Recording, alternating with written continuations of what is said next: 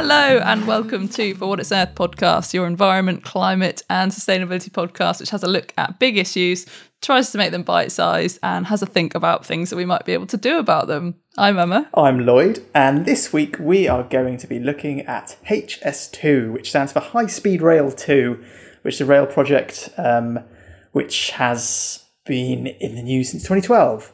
But before we jump into that... The irony being, of course, we're talking about travel when we're both either locked down or on the edge of being locked down. Yes. Yeah. Yes. So, you've just brought a wave of sadness over me. Oh, what a strong start to the episode. Sorry, Lloyd. Did you not want I was reminding? about to say, before we jump into the hard-hitting stuff, we'll have some light-hearted banter, but... No, sorry. Brought the tone right down. How dare you reference real-world events? So go on then, what's your one good thing that you've done in the last week, Emma? I've been using an app called Too Good To Go, which combats food waste in your community. Have you? Yeah. It is banging if you live in a big city where lots of producers are signed up to it. I don't. I live in a small city where about 4 producers are signed up to it. Yeah, where I am, there's not many, unfortunately, but I like the idea. Do you want to explain what it is? Yes. For those not to know.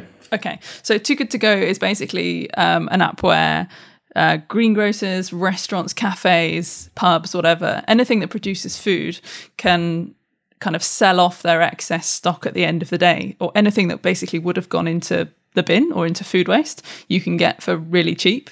And my greengrocers have signed up to it. And for £4, I got this huge tray of, granted half of it was slightly mouldy, but the rest of it was very good fruit and veg that otherwise would have gone in the bin. So things like, like I got a mango and a papaya, and they're both like bruised on one side, but that's still half a mango and half a papaya, which they weren't able to sell. Stuff like that. So yeah, I've basically got vegetables for my entire week, plus some fruit to go in smoothies and all sorts. Such a good idea, isn't it? Such a good idea. So much food goes into waste in the UK, and it's a total waste of produce, and also, emits methane as it breaks down and all these things, and it's such a silly thing to be getting rid of stuff if it just is a bit bruised or is a bit lumpy, looks a bit odd. Do you reckon, because we've just had Halloween, do you reckon there were loads of pumpkins on there? Oh, somebody didn't look at the Facebook post that I put out last week. I'm just asking, just feigning ignorance for the sake of everyone the, go onto the Instagram. podcast. Yeah, no, that was the thing. I think that's probably why I was thinking about it even more this week, because loads and loads of pumpkins every year. Awesome though they are, and I love seeing the creativity of them all on the street. So many pumpkins are literally just produced to go in the bin. And a lot of people won't even put them in a food bin. Yeah. Yeah, people completely forget that they're food. They're basically, it's basically like a squash, isn't it? A butternut squash. It's a big lovely. Old gourd. Gourd? How do you say it? What are you trying to say? Gourd. Gourd. They're a gourd, aren't they? I imagine so. Like a squash. Yeah. Anyway, loads will go out into food waste. But actually, in the veg box that I got last week, I did get half a pumpkin, literally sliced in half. So I assumed that it had been maybe dropped at some point and got a bit bruised, and they weren't able to sell the whole thing. So they gave me the good side. So nice. I made pumpkin soup, actually. Beautiful. Well done. Not bad. Anyway, enough about my vegetables. What about you? What one good thing have you done for the planet this week? It's probably not on the... Well, it's nowhere near the same scale, and it's probably just a little quaint thing for me. But... So we've had our housemate move out recently, and bless her, she kept our plants alive for the last year. We've got a lot of houseplants because we like houseplants, and she took it upon herself to make sure they were alive. Legend. She bought the right books to read up on them. She went around every couple of days watering them, or just testing them, making sure. Oh, nice. Dedication. And now she's gone, I feel I'm determined not to go back to my old ways of letting plants die and then ending up buying new ones. Even though they're plants, it's still not sustainable, of course, just to keep buying new ones and transporting them across the country. So I've downloaded a couple of apps. I'll put them on social media when I've decided on the best one to just basically reference, you put all of your plants that you've got on there effectively, and then you pull out from there when your schedule for watering and taking care of them.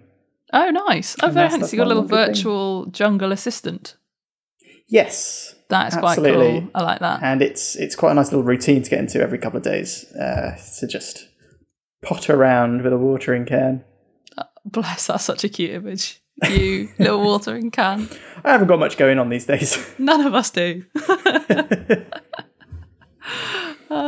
Right. Let's take a turn. Should we crack on with the serious stuff? Yeah, from you protecting plants to something that is potentially not protecting plants. Yes. As friend of the podcast, Sophie Pavel sometimes calls it, HS2 is our topic today. That made me laugh. So yeah, I mean, as you said, HS2 is a high-speed rail line that's currently in construction connecting the north and the south. So London with Birmingham, Manchester and Leeds, effectively, isn't it? Or planned to be. Yeah, and I'm sure everyone listening who's from the UK at least is familiar with this project, if only because it sort of crawls back into the news every couple of weeks, pretty much, isn't it? Generally with an update about how much money it's costing. So it was first announced back in 2011, 2012, and then went through a couple of processes where they was given the green light, debated back and forth, given another green light, then it was stopped, and then it was given the green light to go ahead again, and then in this perpetual state there have been many changing signals. What's happening? So it's a very controversial infrastructure project. I think it's the biggest infrastructure project in the UK for probably a century, since the last railway network was built. And it's... how much does it cost? I've got the number here somewhere. It's about £106 billion price tag from inception to construction and completion. Which it wasn't originally, was it? At the beginning, No. it was supposed to... it was estimated to be about 36 billion. And then last year it went up. Yeah, then last year it went up in estimations to about 88 billion. And then in recent weeks, it's gone over the 100 billion mark. So it's really gathering some negative press there. And that's without even touching on any of the environmental issues, which of course are the other headlines that have been making the news about it. Yes, so we are not going to particularly touch on the economic value of it, because that's probably a little bit outside our scope. We've really got plenty not to talk to our already. area of expertise. No, we have done some reading. But We are not economists. We can barely keep track of our own finances, so we're not going to criticise that too much. What we will delve into is the environmental impact, or what is argued to be the environmental impact, because building a brand new railway line of that length requires a lot of land clearing. Mm-hmm. And there have been quite a few high-profile court cases because it does involve felling ancient woodland, for example, or going through nature reserves, which we'll get into a bit later. And it's a bit of a sprawling topic, and I should probably... I feel like I should sort of go in with a bit of a bias warning that I sort of went into this with a fairly formed opinion already that I didn't like HS2. So I think it would be fair to say that I came with a bias. So if people take issue with what I say in this episode, then please feel free to debate with us. Yes. Yeah. I've got to admit, I sit in the same camp as you. And I did try and do reading from all sorts of sources, not just other potential sources that are of my same bias. But yeah, as you said, these are our opinions. They're absolutely nothing to do with anyone else. If you get angry at us, I mean, we'll listen to you, but don't take it up with anyone that we work for or are associated with. Yeah, I feel like that was a smoothly done disclaimer there, doesn't it? Perhaps we'll... Thank you very much. I thought so too. Very well done. We're getting Very good well at done, these. Now we can say whatever we want. Now right? we can do anything. So where would you like to begin? Should we start with what... I tell you what, let's start with HS2's actual website, because I did obviously go there in the interest of research. Yeah. As did I, yeah. And I think I wanted to try and start from the beginning, because of course I'd heard a lot of the headlines and never really done much digging. So I thought, well, I'll go straight to the horse's mouth and see what it's all about. And HS2 likes to say that there are three kind of main benefits to this project. So maybe we'll have a look at this through the lens of these intended benefits. So the first being increased capacity. So yes, not only putting more trains on. By putting all of the high-speed trains and the intercity trains on this new network on HS2, you'd free up a lot more room on the existing rail networks, which are pretty clogged up at the moment, because not only have they got the faster trains and the intercity trains, they've also got all the local smaller trains. So our existing networks are pretty much maxed out in terms of the number of trains that we can put on them and the number of people that we can put on those trains. They're also quite old infrastructure. When in the UK, it's pretty much all Victorian infrastructure from well over 100 years ago. Pretty good going from the Victorians, to be honest. Well done. Well, I mean, HS2 supposedly has got over 100 years in it. Good. You'd hope so for over 100 billion. You would hope so. I guess I'm glad they're thinking with proper longevity. I'm surprised that something we built these days could last 100 years. I don't know why I feel like that. That's because we're built to replace everything after a year, aren't we? Yes. You know, we're in that kind of consumer mindset of we need we new. Forget that's the way things should be. Yeah, exactly. But yeah, so by moving people and other trains onto this new network, they would hopefully free up capacity. And also the way that like ticket prices are currently set is always on demand at the moment. So if you can free up capacity on some of the other railway lines, you might actually bring down prices. There's no guarantee of this, but I have read that that's an option, and potentially that's an option to try and convince people that HS2 is a good idea. But I read something, you know, because they've called it HS2 High Speed 2 because it sounds kind of sexy, doesn't it? Like in terms of like a new railway, it sounds kind of cool. But really, I think I read an article about perhaps they'd marketed it wrong, because actually by calling it high speed, you expect it to really make a huge difference in terms of journey times. And from London to Birmingham, I think it only shaves off about half an hour in terms of existing journey time, which you know, if you're a super busy businessman, half an hour here and there probably helps. But actually, their main focus was actually to be dealing with like the real strain on the existing networks and to find this extra capacity, as opposed to trying to primarily bring down journey times. So maybe if they'd called it let's all try and save the railway networks a bit, it might have... But let's all try to save the railway networks a bit too. Yeah, I mean, it's less punchy, isn't it? But it might have maybe been a bit more helpful in terms of helping people understand what one of the intended points of it was, because when people heard that it was only going to be like 20 minutes... It's a wonder that our podcast marketing does as well as it does. Yeah, thanks. Anyway, but so the other... one of the other main benefits that HS2 claims to be bringing is that it is the quote-unquote low-carbon option. So it would be, if you were to fly domestically or you were to get on HS2, it would be 17 times less carbon if you were to get on HS2 to make that journey, and it would be 7 times less carbon if you're going to do it by car. Which, when you literally take that at face value, that's great. But how many people are flying domestically? Not many. To be honest, I know people who have had to fly domestically before, and they would rather not. But also, services are getting fewer in the UK for domestic flights. There's just not the market for it. And we had Flybe go under, didn't we, recently? Yeah. But okay, well, hang on. Have a guess then. How much of the UK's carbon emissions do you think are from domestic aviation travel, commercial? So how much of the UK's carbon emissions are from domestic aviation? Yeah, what percentage? 2%? 1%? Yeah. Is it? Yeah. 2%. I swear I didn't between look 1% that and 2%. I really wasn't. I thought you were going to get... To be fair, I could tell it was going to be low because of the way you approached that. So I kind of used my fantastic deduction I really skills. set myself up there. Okay. So if you were to look at the UK's overall carbon emissions output, the 1 to 2% of domestic air travel is not really the most effective thing to be targeting. So there's a report that was released in 2016, the Eddington report, which actually argued that by saying this, saying that the model was to move from domestic flights to ground travel, as it were, that's quite a dangerous way of thinking almost. What would probably be better is if the spend or the shift was more on producing all of our energy renewably.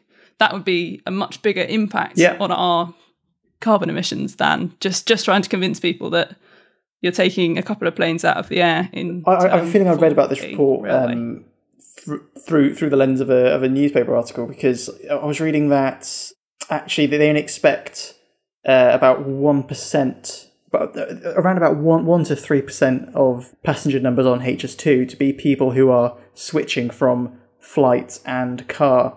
So you're not really soaking up any converters as such. And no, you're just shifting rail travel from railway line to railway line. Yeah, I mean, I was reading a statistic that Britain's largest greenhouse gas emitting sector is transport, but most of that's from cars, from freight, from all other sources. And from what I gather, it's actually really hard, to be honest, to be able to really judge whether HS2 over its 120-year lifespan will have a positive, negative, or neutral carbon emitting footprint. Because HS2's construction operation is going to be quite a big carbon footprint, because you're building brand new stations in London and other cities and elsewhere. You've got to factor in the fact that you're cutting down green spaces and woodlands and the impact that will have on your carbon footprint. You've got to take into account that, well, the fact that you don't really know how many customers you're pulling off of local railways to free that up. It's really hard to predict. And I as you said, I feel like instinctively that money would have much more of an impact on localised things, or just updating this Victorian railway infrastructure, as opposed to building a brand new railway line that may or may not, in terms of carbon, have a positive impact. Well, I read a summary of a government white paper, which actually said, so obviously we're talking about if the old high-speed rail, if we are talking about carbon use, so trains travelling at 220 miles an hour, so high-speed trains will use 90% more energy than trains travelling at 125 miles an hour. Oh. So there's every thought process there that actually running this rail network could be quite carbon intensive as well as its construction. You know, unless the energy is renewably sourced somehow, its energy demand is likely to be much higher. It seems like HS2 claiming that it's going to be a really big sort of carbon boon for the UK is a bit premature or just not necessarily clear. It's almost like that shouldn't be a central tentpole of their argument. Yeah. It's hard to decide whether maybe it was initially conceptualized as a really big, amazing thing that we should be doing. And it's just really unraveled in the process of it actually getting to the point that it is now, or whether it never was and it was just this big greenwashing. I don't know. It depends how sceptical you're feeling, doesn't it, on the day? It literally depends on what day we record this, doesn't it? Yeah. Yeah, exactly. And it's the sort of thing where, you know, both of us, before we had this chat, kind of were like, has everything you've read been a bit woolly? Yes. Yeah. I was like, yeah, there's just a lot of holes that we seem to be finding, and you know, rightly so. We're not the only people that have found them, of course. And a lot of environmental groups, knock knock, excuse me, don't like this, let's have a chat. So leading on from that point, let's go back to HS2's website. They have another claim. They said that HS2 is Britain's biggest environmental project. They said that 60 new wildlife habitats will be created, which will include grassland, ponds, plantings, translocating of woodlands when they do go through woodlands. Ambitious. They said they're building 150 bridges and underpasses, 16 of which will be specifically designed green bridges, which sounds pretty good. They claim 350,000 trees will be planted along the route, and there'll actually be 30% more cover by square mile than there was before. Would you like to Where do I take start? to take a running jump off that springboard into your next bit of learning? It's my next bit of learning. Well, yeah, okay. Let's start with the concept that they are aware that a lot of habitats are going to need to be lost Yeah, and they do have their own through. team of They do, yeah. of ecologists, don't they? Yeah. Certainly. And those ecologists are advising them rightly to do things And they about are it. And qualified the best ecologists. They're not ways to do just this. They're not just me and Lloyd turning yes up. men, are they? Saying, yeah, exactly. Well, probably we've not met them. But true. But their method of creating new habitat, yes, technically they're doing it. And yes, if you see it written down and you see those statistics, of course you're going to think, oh, good. Well, that's that. That's box ticked. Lovely. New habitats created. Everything's fine. Let's move on. But we don't like to just look at boxes being ticked, do we, Lloyd? We like a little deeper dive. Yeah. It's fair to say nature's a little bit more complicated. Than that. And I was reading from the Wildlife Trust's website, and the Wildlife Trust, we love them. They do good work. Why haven't they sponsored the podcast yet? Why haven't you? They get a shout out every week. Yet? We're doing your work for you. Come on. Do carry on. How many more mentions do you want? So, about 9 months ago, they released a report pretty much rebutting a lot of HS2's claims, with a lot of criticism in there as well. And to be fair, actually the Wildlife Trust do say that, yes, infrastructure projects at that kind of scale can actually have potential to do really good things for the environment. They can reverse the decline of nature that's already been happening over many years in the UK. But it has to be properly mapped out, they say, and it has to be done well. And you have to be really informed by the science with all your decisions. And they point out that HS2 has actually only promised no net loss of wildlife. And we'll probably go into as well that's not necessarily... I think they did originally say that there would be a net gain in biodiversity, and that has since been more recently updated to be we will aim for no net loss of biodiversity. What was the phrasing? Was something like we will aim for there to be no net loss of biodiversity as far as is reasonably possible. Great. Big old loophole there. just want to colour that in with a highlighter. But yeah, you're right. They are making strides. But yeah, the question is, are the strides good enough? Are they the right strides to be making? So one of the things that you will almost certainly have seen if you've come across HS2 stories is the demise of ancient woodland. Yes. So ancient woodland is any area that's been forested continuously since the 1600s. Apparently 1750 in Scotland. Oh, nice. Just well, HS2 is not going to be in Scotland, but I like that very much. It is actually. It will be extended in part phase B, phase 2B. I can't remember which part it was, but it's projected to, I don't know. It's going to keep on going. Nice. It's just going to keep going to the sea. Sounds good. All right. Iceland. Here we come, Reykjavik. Yeah. Okay. So back to ancient woodland. Sorry. Yes. So, as you said, right. So they've said they're going to plant a X amount of new trees to make up for the fact they're chopping down trees which are up to 200 years old. There was a 200-year-old pear tree that got chopped down recently that made the news because it was pretty devastating to the local community. And I was quite apparently sad it was Tree of the Year in 2015. I know, it's an award-winning tree. That tree was a national treasure. I know. They could have put a station around it. That could have been like a nice stopping point. Anyway, that would have slowed down the old high-speed rail, I suppose. Just build a really big ramp. The train can just go up one side. They've made bridges elsewhere. Use physics, and then come down, or a bridge if you don't want to take a leap of faith. No, I don't want to take a leap of faith. Do you? I just feel like engineering's come a long way. Not long enough to get me on that train. Anyway, so they are building... No, they're not. They're planting more trees.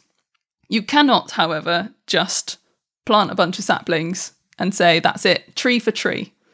It is not tree for tree. It is not, let's have a really wildlife-rich, biodiverse ecosystem, which has flourished in all of its many nuances with all of these different interactions. You've got fungi, you've got moss, you've got insects, you've got birds, you've got all sorts, you've got mammals, and chop that all down. Really, like those animals will either be lost or have had to move to another ecosystem nearby, putting more pressure on that ecosystem, and then just throw up some saplings and say, oh no, it's the same, because it's not the same at all. It is not just, here's some more trees.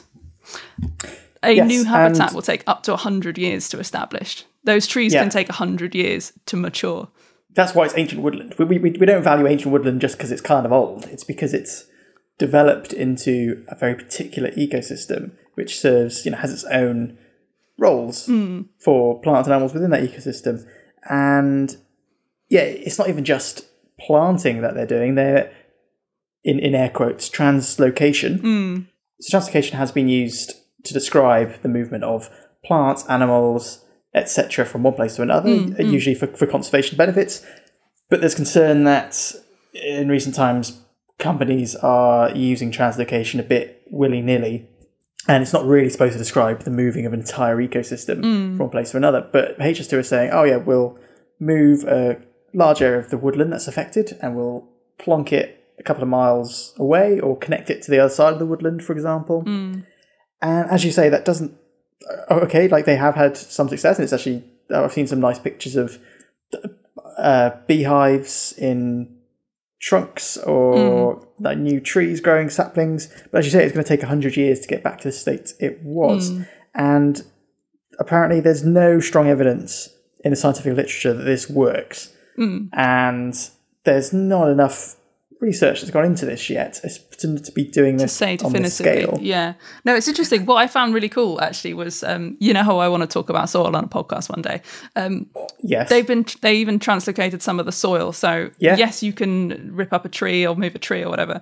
But that tree has this amazing network underground, and there's all these interactions in the soil, most of which we don't even fully understand. These fungal networks, these mycorrhizal networks. No, it is alive. It is so rich. And so they have, to be fair, in some situations, tried to translocate the soil as well to bring some of that ecosystem over. But, I mean, the only trials that have been running of that kind are about 10 years old, which, in some science terms, 10 years is enough. But in terms of a woodland, which takes 100 years to mature, that, as you said, that's just not long enough to be able to definitively say, like, yes or no, this is working or it's not working.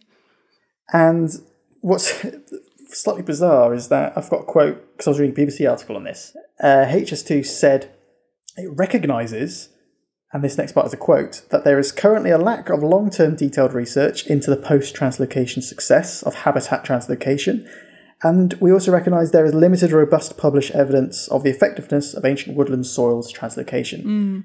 So why are we doing it on such large scale? We can't rely on it, yeah. It's like you said, it may be what seems to be the best option, perhaps, and it's good for them to say, well, we are doing this, we're not just planting saplings. We are also doing translocation, but it's not. Natural England have called ancient woodland irreplaceable. And I was reading this, only I think 2.5% of the UK is covered in ancient woodland, which isn't actually a lot at all. That is not very much. Not very much. And I've got some quotes from ecologists. My favourite is from a Dr. Mark Everett, who said, "You can't create ancient, you can't instantly create ecosystems. It hasn't got the same microbiology or hydrology. It's treated as a panacea, and it's not. At best, it is gardening." I mean, I love gardening, but I'm not gardening on a we UK love gardening, scale. But we're not. We're not playing with irreplaceable. I'm not woodland. playing God here. No, unless you're particularly well off. Yeah, we've talked about trees. Trees aren't the only places that are going to be suffering. There's lots of nature reserves, and some of these also include things like wetlands. I mean, there's even, I think I can't remember where it was. I've forgotten the name of the river, but there's like a kilometre of river that's being redirected somewhere. And there are wetlands that are going to be, I assume, paved over. I'm not really sure how you build a rail network over wetlands. But suffice to say, they're not going to be the same wildlife-rich habitat that it once was, or even the same habitat in terms of potential for carbon storage. Because wetlands, as well as trees, are really good carbon capture mechanisms, and when those are lost, they are actually carbon sources rather than carbon sinks. Well, I was reading that Wildlife Trust report that I talked about earlier that was published about 9 months ago, and as well as saying that from their studies, they say 108 ancient woodlands are threatened. They said that there are 5 international designated wildlife sites which are at risk. There are 33 sites of specific scientific interest at risk. There are 693 local wildlife sites at risk. And also amongst there, they say that there are sites where the Wildlife Trust and other partners and other groups being involved, where they've put money, like government-funded money, like millions of pounds into certain sites, like restoring certain sites, making community parks, or trying to re-encourage wildlife back, and it's just going to pave straight through all the work they've been doing in the last few years. Yeah. So, for example, the willow tit is a really good example of this. So this is an endangered bird that we've got in the UK, and a lot of money has been poured back into conservation projects trying to bring the willow tit back and to boost its numbers. And then in certain locations, they're about to be threatened again by HS2. And it's like, well... In the Wildlife Trust words, which some people may agree with, they said that HS2 mitigation is just often inappropriate. That the plantations they're making are almost low wildlife value. They're not just not the same thing. And they're replacing high value wildlife sites as well. Yeah. Yeah. And it's in terms of specific species, I was reading about just this month actually, a law firm wrote to them to say that they are probably going to be breaching the law because one of the sites they want to go through has endangered bat species there. And 3 different ecologists had recorded this bat species. Yeah. And they were saying it just seems like they didn't do the proper groundwork. Now, to be fair to HS2, they claim that they did do a survey and found none.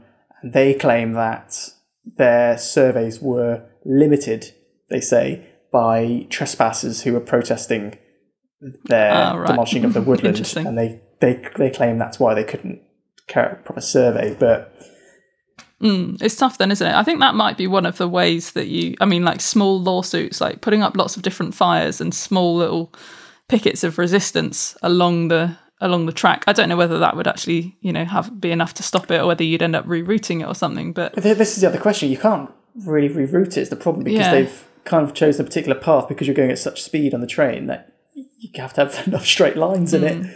And I am concerned that at this point, there's no stopping it, I suppose. Are you feeling defeatist about this? Because I am actually feeling a bit defeatist. I'm also annoyed because I suppose even if you did stop it at this point, quite a lot of damage has already been lost done. A lot. Yeah.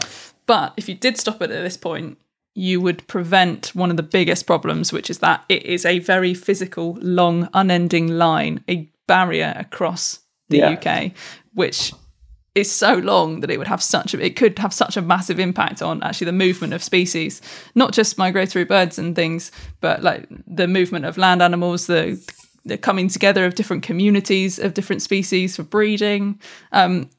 We have realised in the last couple of years how important biodiversity is, and then we're going to put up a whopping great, like massive fence, effectively, in between a lot of our communities.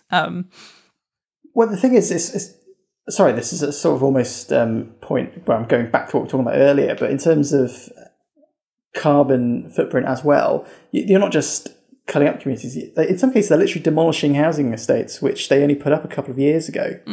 So you've already sort of spent the carbon capital building new housing estates to then be put down again. We're struggling to not sound biased now, aren't we? Yeah, for in the interests of fairness, Emma will now say 5 nice things about HS2. Oh my God. I'm kidding, you don't have to. It looks neat. The actual trains. It's got a jazzy name. The trains look quite neat. They do look neat. That's all I've got. It can get you to Birmingham 30 minutes faster. Oh, here's a fun one. They did say, newts have been in the news a lot this year after the Prime Minister brought them to our attention again. Yeah, do you remember? But on the topic of newts, they are creating new ponds nearby existing newt breeding ponds so that the newts have somewhere to move into. That will be one of my nice things that I will say. But again, that's just translocation, isn't it? Yes. There's no guarantee that new pond is going to be the same level of appropriate habitat as the old established happy pond. Yes. I mean, I suppose with this podcast, we're not going to get them to stop HS2. I'll be very surprised if this recording changes the government's mind. I mean, you never know. There was one thing that was quite cool when I was researching. So obviously there's been a lot of digging going on. They've unearthed quite a few quite interesting historic discoveries, which we might not know there. They found some Victorian era time capsules, an Iron Age man, some prehistoric flints, like a Roman guy, and even, I can't remember where it was, but some stones similar to Stonehenge. Ooh. So ecology is not doing so well, but archaeology. Yeah, I mean... Hello. So amongst all this negativity, let's try and offer this like ray of gleaming green sunshine. What do you think people can do? I suppose we can't really do much to stop HS2. But have you got any thoughts about positive people take away? No, start digging new ponds. It's tough. I mean, the old rhetoric, our consistent sign off is write to your MP. I'm not really sure how much. I'm feeling very skeptical today. I'm not feeling, but write to your MP. Writing to your MP is always important. It is always good for them to know what their constituents care about. Yes. Maybe the train is already at the station for this one. You do get MPs that do actively protest against HS2. Yes, you do. Yeah. And local councils do as well quite often. So if you make your voice heard, then maybe they'll, be spurred into more passionate action. And if you're an ecologist, go looking for bats and rare species and add to that the map of things that shouldn't be trampled on or translocated. Well, I think the Wildlife Trust did put out a call, didn't they, to get people to actively monitor these sites and report any infringements they think might have been made by HS2 development. There we go. So, to be honest, that kind of goes to any snitches. Construction projects in your area. Just be environmentally savvy. Don't do it just for the sake of I don't want my neighbour to put an extension in his house. But there are newts in the garden. Unless you've got reason to believe there are newts or bats. No. Anything else that we can do, Lloyd? Do you reckon, or we just sit back and watch it unfold and boycott the railways? I don't know. Get on the bus. Yeah. Or not, as times may be at the moment. Stay home. Yeah, just stay home. And talk to your friends on Zoom rather than going to see them. So that when this thing's built in 2035 and everyone's working from home anyway. Yeah. Lloyd, have we actually seen each other in person in 2020? I don't think we have we? In 2020, yeah. Did we see each other? It must have been did we see each other in January? Was that the last time we recorded in the same room? God, that's a long time. Yeah, our friendship is entirely digital. It is these days, yeah. Anyway, we're chatting absolute nonsense now. We're just having a good old catch-up. Which is how we know it's time to end. We will leave you to it and we'll see you all next week. But if you would like more from us, don't forget to head over to our Instagram. What Earth Pod? No, For What Earth Podcast. Yes, that one. We're also on Twitter. What Earth Pod. Nice. And Facebook.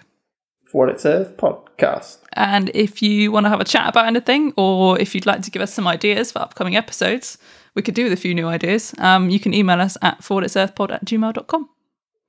I noticed how you didn't hand that one over to me then. Oh, sorry. Would you like it? To stop me floundering. What's the email address, Lloyd? forwhatitsearthpod@gmail.com. Send us an email. We'd love to hear from you. Imagine if I got that wrong. So thank you very much for listening to another episode of For What It's Earth. We always enjoy our time with you, and we shall see you, lovely listeners, on social media, and if not, then in 2 weeks' time. For the next instalment of Emma and Lloyd Talk For Nonsense. the next hard-hitting chat. Watch out, Graham Norden. Anyway. See you later. Bye. Toodles.